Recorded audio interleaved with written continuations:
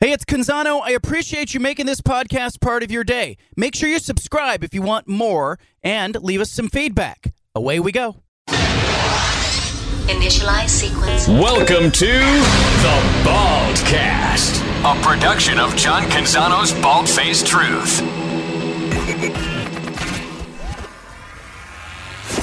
BFFT. From the Pac West Center in downtown Portland, presented by High Caliber Millwrights, here's John Canzano with The Bald-Faced Truth.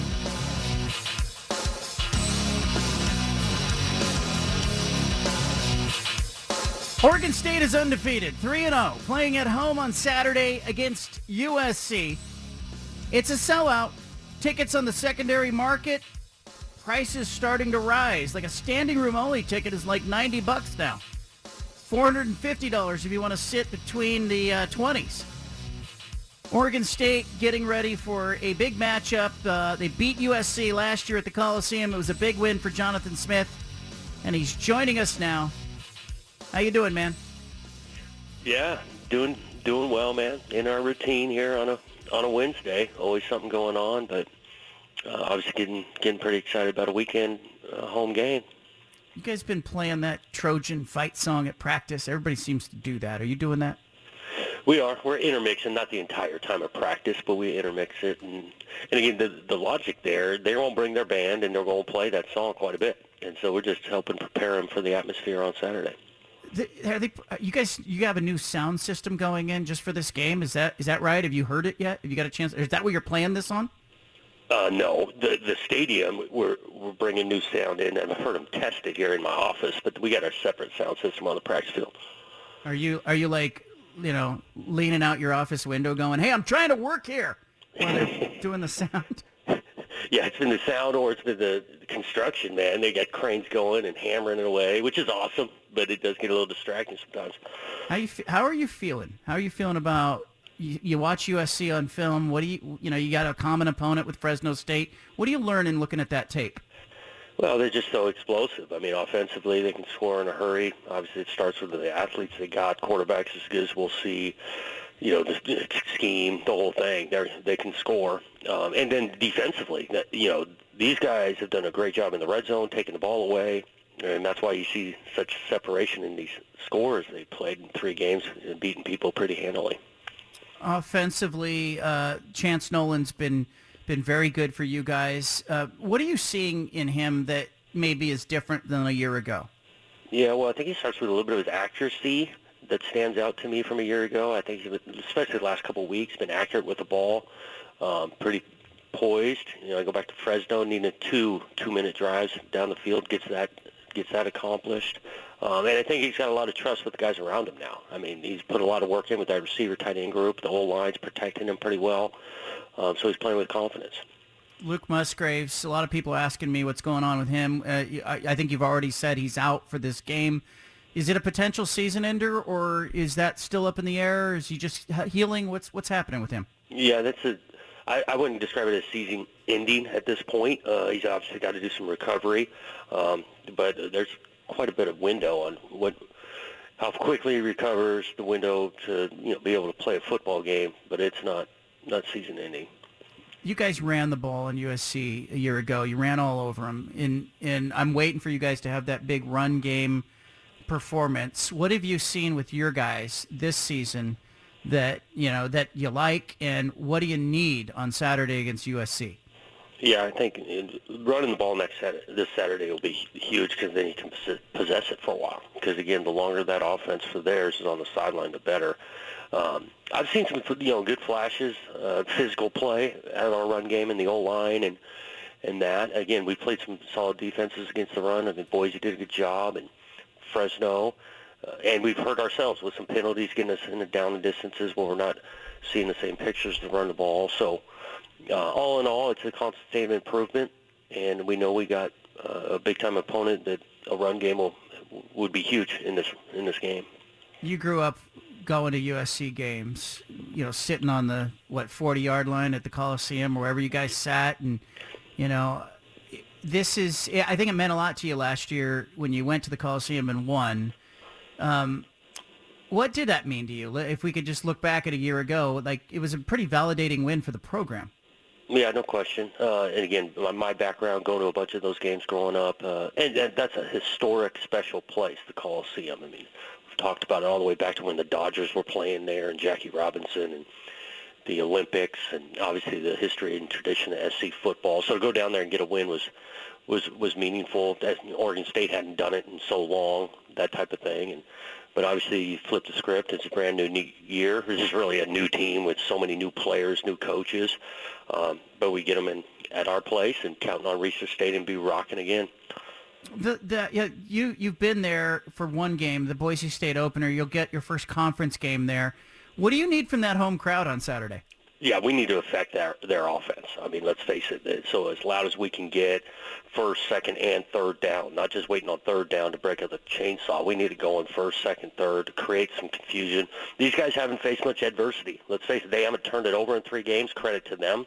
They've played one road game at Stanford, which half that crowd was USC fans. I mean, we need the home field advantage. We need the crowd jumping and going from the start to try to affect those guys. I was playing a clip earlier in the show of Paul Feinbaum, who is on the East Coast, of course, and he's an SEC guy, but he was talking about USC, and I think he said something that was really disrespectful to you guys and to the rest of the conference. He pretty much said they're not going to get tested. USC's not going to get tested. How does that sit with you or in your team when you hear stuff like that? Well, yeah, I absolutely don't agree. And I'm not just speaking for Oregon State. I think this league will test them for sure. I think Lincoln would say the same thing. There's some good football getting played. I look at the Pac-12 North especially. I think look at Utah. They're going to play Utah. Again, I know they skipped some teams in the schedule. They play you guys. They play Washington State. They play at Utah. I mean, I don't. It feels like test to me. Yeah, and I'm a little bit with UCLA. Everyone's not allowed to talk about those guys. They're undefeated, found a way to win, last weekend. But they're going to be one to be reckoned with, especially with that quarterback up and going. They can move the ball and score. A big matchup nobody's talking about, I think, is the USC defensive backs against your receivers. And those defensive backs, what I can see, they're physical, they're athletic, they're handsy, they're not afraid to get a penalty. I think they're going to come up and try to say, we're not giving you any separation, beat us. And I think it's a big challenge for your guys. That'll be a big part of it because they're not, the run game they're going to start, again, I'm assuming here, but they're going to start with trying to stop that, and that puts DBs on islands. It's not too far from how we try to play. Handsy on our secondary. Length, challenge you. We expect to see the same thing. They got some good players over there. On that end, but we got to be able to find some balance throwing it, maybe to set up the run and vice versa, and know that it's going to be a competitive battle for 4 quarters. Your run game, last week. What did you like? Was it cool to be in Providence Park and kind of look around and know the history of that stadium? And everybody who went said it was a fantastic atmosphere. Yeah, it was fun. I mean, we appreciate. Got a bunch of Beavers up there, and the place was packed and loud. I know our guys enjoyed the uniqueness of going up there and playing one game. I think it definitely helped that we played well and got a lead and obviously won handily. And so I think it was a great night for all involved.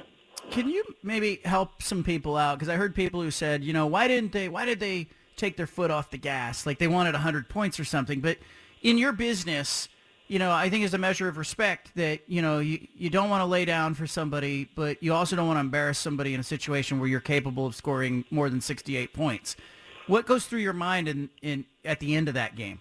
Yeah, a couple of things. One, I mean, the fourth quarter, it really started. We put a lot of, our twos in, guys that don't start games. And so those are meaningful reps for them to get the experience. They earned that through hard work. You want to continue to evaluate and some of those guys are injury away from playing a lot. So you want to give them some game experience. I mean, even early fourth quarter, we were still throwing the ball. I mean, a lot of times when you get that kind of lead, you just don't even throw it. I actually felt like we might have had the gas too long because, again, I got a bunch of respect for the Big Sky, Montana State, those people, and the game was in hand. We really need to be keeping our foot on the gas pedal. I thought we found a good mix of that. Your guys sound like they're pretty locked in. Jaden Grant talks about just going 1-0, but this is a conference game. This is USC. This is, a home game in front of your crowd where you guys have been very good. What does it mean to you to get a good performance and play well this week, aside from the result, just to play your best game? Yeah, we talk a lot about having a process weekly. Each day is kind of get into a routine, and the process is really what is vitally important to have a chance to get the result we want on Saturdays. I go to this maturity of the team. These guys have been locked in, going through Tuesday, Wednesday, now tomorrow, Thursday practice, understanding that stuff's really important. They got added distraction. School started today. Guys going to class, leaving practice, getting over there, and so that I almost feel like that's a good thing because there is a lot of hype about this game. Being able to take a couple hours away from it, think about something different, and then hopefully, have your mind right when you're on the practice field and watching some tape. Now, I know we want to talk football here, but I got to ask you how you feeling about your Dodgers this season. Yeah, feeling good, especially if we get our pitching healthy, If Gonsolin can come back and do it. We got Trinan coming back. Yeah, I'm feeling pretty good about it. My Giants are 32 games behind your Dodgers, so I'm not doing any talking. I love how you can't let go of the coach. You start talking about the pitching rotation. You go right into coach speak, kind of about the Dodgers rotation. Oh, man. Can you be a fan? Can you just go to a sporting event and watch it, or are you always kind of playing the role of coach? No, I can't. I mean, especially those two sports, baseball and football. I can be kind of a fan, but I'm still, even watching basketball, I went up to the Blazers a couple times, strategy, timeouts, how many shots a particular guy's getting versus not. I am thinking about that quite a bit. Do you think it's a big deal that Aaron Judge is going to break Roger Maris's home run record for a Yankee, and he's got 60? Is that a big deal, or in today's world is 60 home runs, No, I think that's a huge deal. I mean, I really do. Especially the pitching now. There's so much about matchups and different guys and health and staying healthy. I think that's a huge deal. Now, I know your kid plays baseball. Did you played as a kid? Oh, yeah, I loved it. I played a ton, Little League, all through high school. Yeah, I loved it. All right, you played USC in 2000. You beat them at Reser Stadium. Hal Cowan, the old SID, told me you handed him the game ball as you were walking up the ramp after the game, and then you saw it again 17 years later when you took the job at Oregon State as he asked you to sign it for him. What was that game like when you go back and you think about, that was 22 years ago?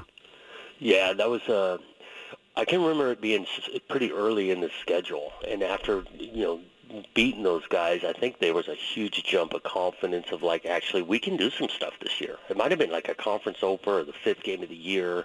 I mean, they were loaded. They had Carson Palmer back there throwing the ball and stuff, and the crowd was going and electric. And so I think after getting that win for that particular team in that season, that was a huge confidence boost. Didn't Kenny Simonton run wild in that game too? Oh, yeah. Yeah. I don't exactly remember how many yards, whatnot. I don't think it was close to 200. The guy was going nuts. 234. I'm looking at it right now. He had 234. That must have been fun. And it settled something else for me because somebody else asked me about this. They asked me about Chad Johnson. He's saying to the world that he's the best route runner who ever existed on planet Earth. Was he a good route runner, or was Chad Johnson just a really good wide receiver, target, athlete out there? Yeah, no, he could run a route now, and he could separate. He didn't always run the correct route, but whatever route he was running, he was finding separation because he had that skill set. Yeah, you had Johnson and you had TJ, and then you had Simonton. You had some weapons. No question. I can remember getting in the huddle. TJ was huge for Chad, and we had to start tagging Chad's routes because, you got to learn this whole playbook. And in fairness to the guy, he just showed up late for 1 year type thing. But we'd call Trey Wright raw 94, and usually that'd be enough. But then you had to tag X slant, X post, X dig. And of course, Chad played X. Yeah. So you had to basically say, Chad, here's what you're running. The rest of us know what we're doing. So there you go. Jonathan Smith with us, Oregon State coach. Hey, good luck to you. I know it's football all the time, but will you, sometime between now and Saturday, will you step back a little bit? And, do you get a break from studying or film or thinking about the game plan? Oh, you just get toward the end of the week. Yeah, Thursdays we get home at a decent hour and hang out with the family a little bit. And that's usually the time to try to take a deep breath. You watch Thursday Night Football with the family, or do you do something else? Yeah, I'll have it on in the background, but try to find something else going on. I think I got carpool duty. I think all 3 kids have practices, so you got to go fetch them and watch the last half hour, which is great, but that's what I'll be doing around 6, 7 o'clock. all right, so whenever I do that, everybody wants to talk sports with me. They want to, what do you think about the Blazers? What do you think about Oregon State? When you go to practice, what do they do? What do they say to you? Yeah, usually people are pretty good. They'll, quick question here or there, but we can dive into talking about the kids, especially if I'm with the other parents there and stuff. They're usually pretty good. That's good. All right. Good luck to you. I will see you Saturday. I hope the fans show up. You deserve it. You guys are 3-0, and you got a big time game Saturday night. Appreciate it, John. All right. There's Jonathan Smith, Oregon State football coach. Love that insight. Steven, favorite part of that interview? Oh, the Chad Johnson stuff. That was That was awesome.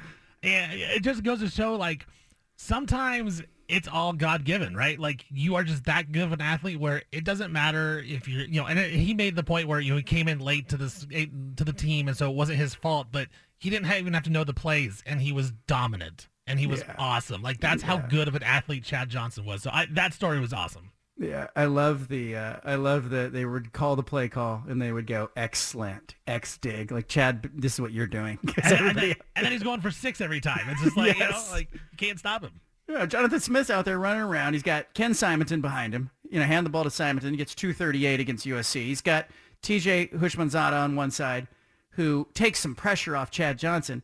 And then you got Ocho Cinco out there who's, would go on to, race horses, like literally foot race against a horse and declare himself as the best route runner in NFL history. I think Chad Johnson's doing that because he wants some consideration for the Hall of Fame. Because he knows statistically he doesn't match up with like a Terrell Owens or Randy Moss. So I think what he's trying to do by saying what a great route runner he is, he's been out talking about this for several weeks. I think he's trying to change the narrative a little bit and say, he was such a good route runner.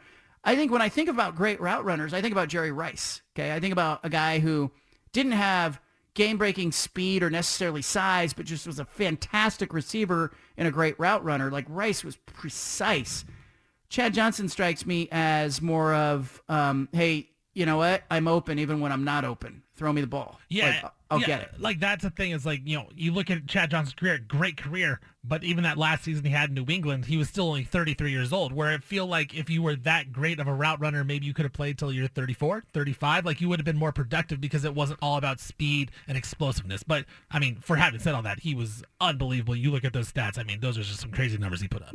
It'll be a lot of fun. I'm looking forward to this game more than ever now on Saturday night. So if you're going to be there, Beaver fans, Jonathan Smith putting some pressure on you, says he needs you on Saturday night. Leave it here. Back to the Bald-Faced Truth with John Canzano on 750 The Game.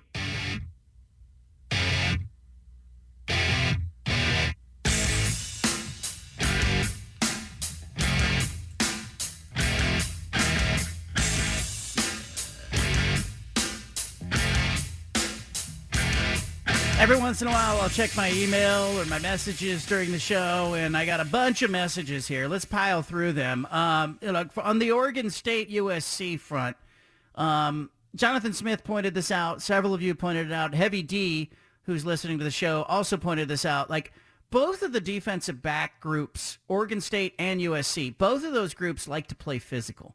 They like to get up on you. They like to get their hands on you. Jonathan Smith said it himself. He says, that's how we like to play. But I was watching USC, their defensive backs, closely against Fresno State.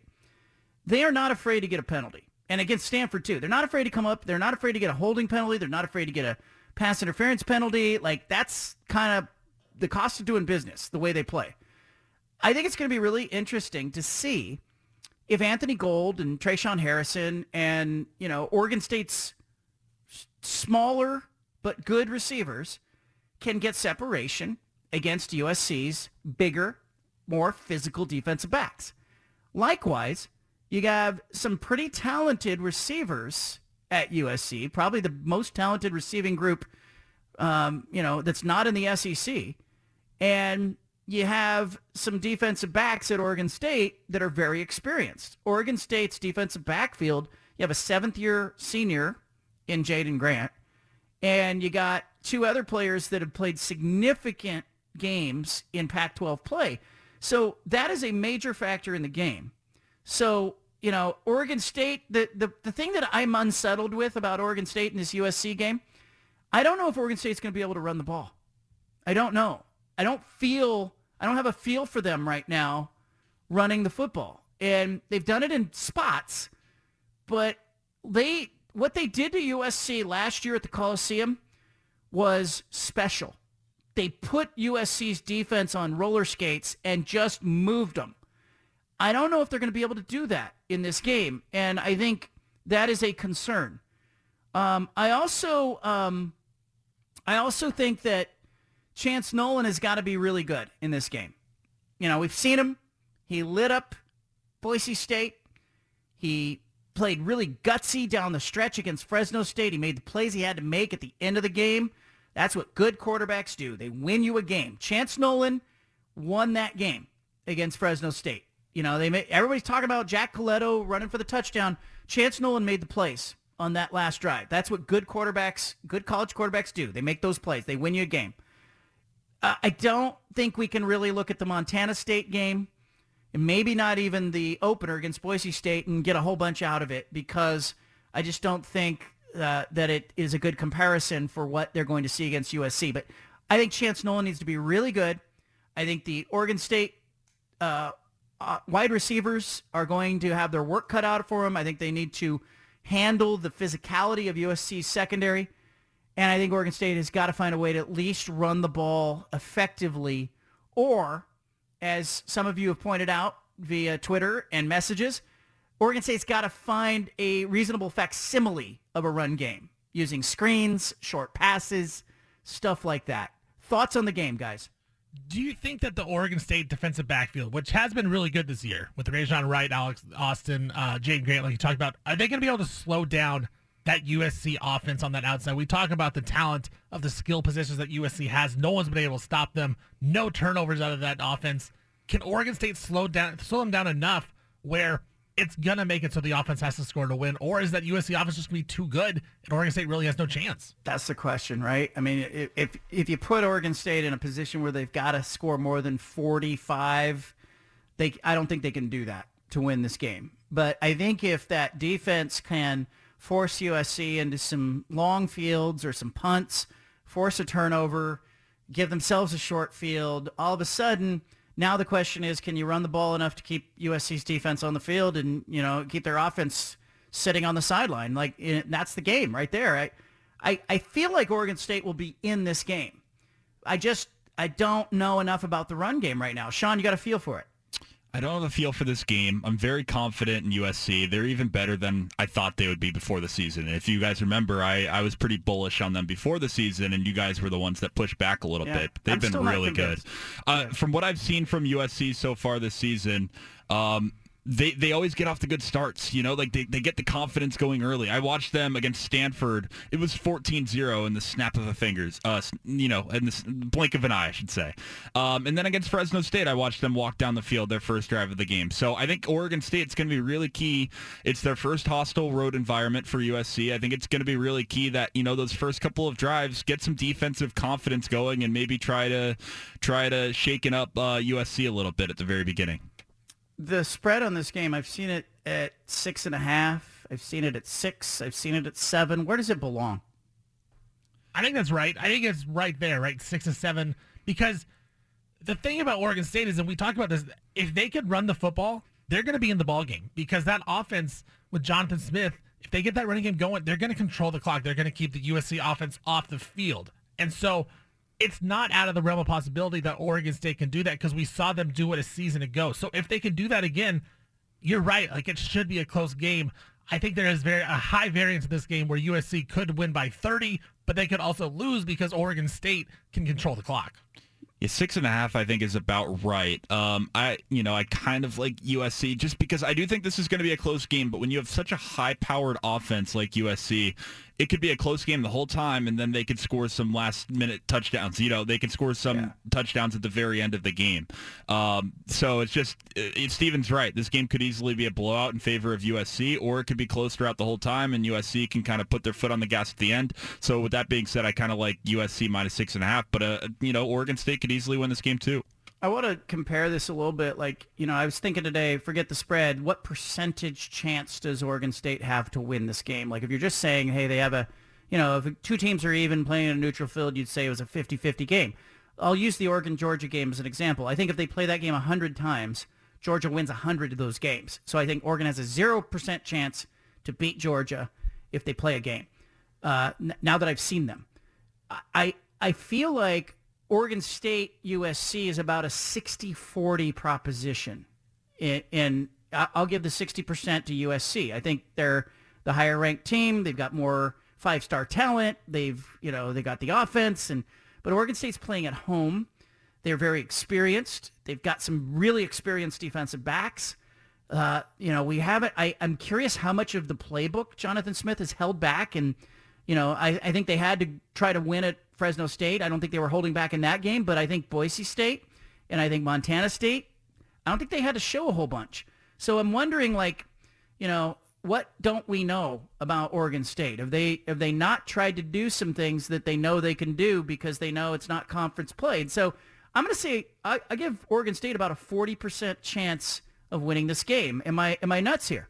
I think you're about right. I'd probably say it's a little less than 40, but again, there is a roadmap where Oregon State wins this game, and it wouldn't be surprising. So, yeah, I think there's definitely a good chance if Oregon State can follow script, they can get this win.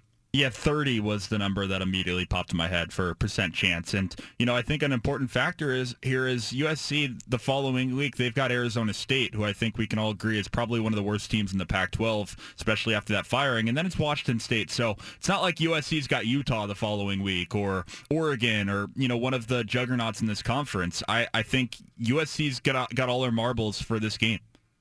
Everybody who's seen USC, like the Stanford people that I talked to before the Stanford game, they came away going, Stanford moved the ball on them, but Stanford made some mistakes. They turned the ball over twice early, and USC took 14 points for that. Rice moved the ball in USC, but what happened in the second half? Like in the second and third quarter, USC just boat raced Rice. They leave you in a position because they're so good offensively that you cannot have wasted offensive possessions. You can't kick field goals, you can't turn the ball over, and you can't punt. So if it reminds me a little bit of Chip Kelly's Oregon's team. It's like you could not trade them 3s for 7s. It was a losing proposition. I feel like Jonathan Smith in this game, like we've criticized him and we've appreciated the gunslinger about Jonathan Smith, kind of feels like this is the game where he needs to go for it on 4th and 1 from midfield. He needs to go for it on 4th and 2 from his own 45. I think we might see some of that. He's been doing that since he's got to Oregon State, right? I don't see why that would change. He's been going for it on 4th down a lot, which has been criticized a little bit because sometimes it hasn't worked out. But I think you're right. This is the game where, you, as they'd say in the Water Boy, you don't hold anything back. This is the game. You don't do that, right? Oregon State wants to get this win. They want to be considered a true contender in the Pac-12. This is the game you got to go for it in 14. You got to convert them, right? You got to put the pressure on Chance Nolan and let him succeed in these situations. I kept thinking too when I was talking to him. I didn't want to insult Jonathan Smith when I was talking to him, but it was it was not that long ago that they were not playing in games like this, and I used to week go, which game do I need to be at? Oregon's game or Oregon State's game? And there was this season early on, I think it was Jonathan's first season, maybe his second season, where I only got to see him play like one time. And because they just weren't competitive and they weren't playing in big games. I'm looking at their schedule now, and you have to account for Oregon State. The Pac-12 has to account for them. They're playing USC. They're 3-0 against 3-0. It's on the, this game's on the Pac-12 network, unfortunately, but that's where it's going. But, and then Oregon State's going to spin right out of this, and they're going to go to Utah in a week. That's going to be another big game for Oregon State. And so it's almost like there's a victory before there's a victory by this program. And I'm not saying it's a moral victory. I'm just thinking in general, there is a brand victory that Oregon State should be celebrating before they even kick this game off, because they're playing in a meaningful game in the early part of the season that, it feels kind of big. Like Oregon's playing Washington State. That's big too. But I feel like we have a lot to talk about because Oregon State got its stuff together. I think the thing that stings a little bit, and you mentioned it, it's that this game's on the Pac-12 network, and then next week is on the Pac-12 network when they go to Utah. And I think the three of us know that Oregon State is a top 25 caliber team, but, we've been talking about Paul Feinbaum on this show. You think he knows that Oregon State is a top 25 caliber team? I wish this game was on national TV, or at least the Utah game, because even for me, it's going to be tough to watch. I don't have access to the Pac-12 network, and Oregon State deserves more of that national attention. Yeah, here's what Feinbaum said, and I think if I'm Oregon State, this kind of pisses me off. If I'm anybody in the Pac-12, this pisses me off. I think it probably comes down to either Clemson or Southern Cal right now. And a couple of weeks ago, Sean, I was worried about Southern Cal, but I'm not worried about them now. I think they basically have about a 2-game season, the most difficult game being at Utah, which I still think is a formidable team, but they're playing with such explosiveness. I didn't expect it. I mean, I thought they would be significantly better.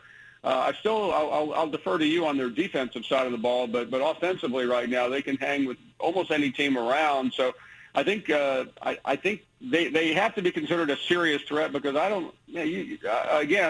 see a couple of good teams in the Pac-12. The records are deceiving, but I don't see a team that is on their level from a talent standpoint. All right, if I'm Oregon State, that bothers me. I think Feinbaum is mostly spitting truth there, but there's an undertone that you got a 2-game season, and he's not talking about Oregon State being one of those games.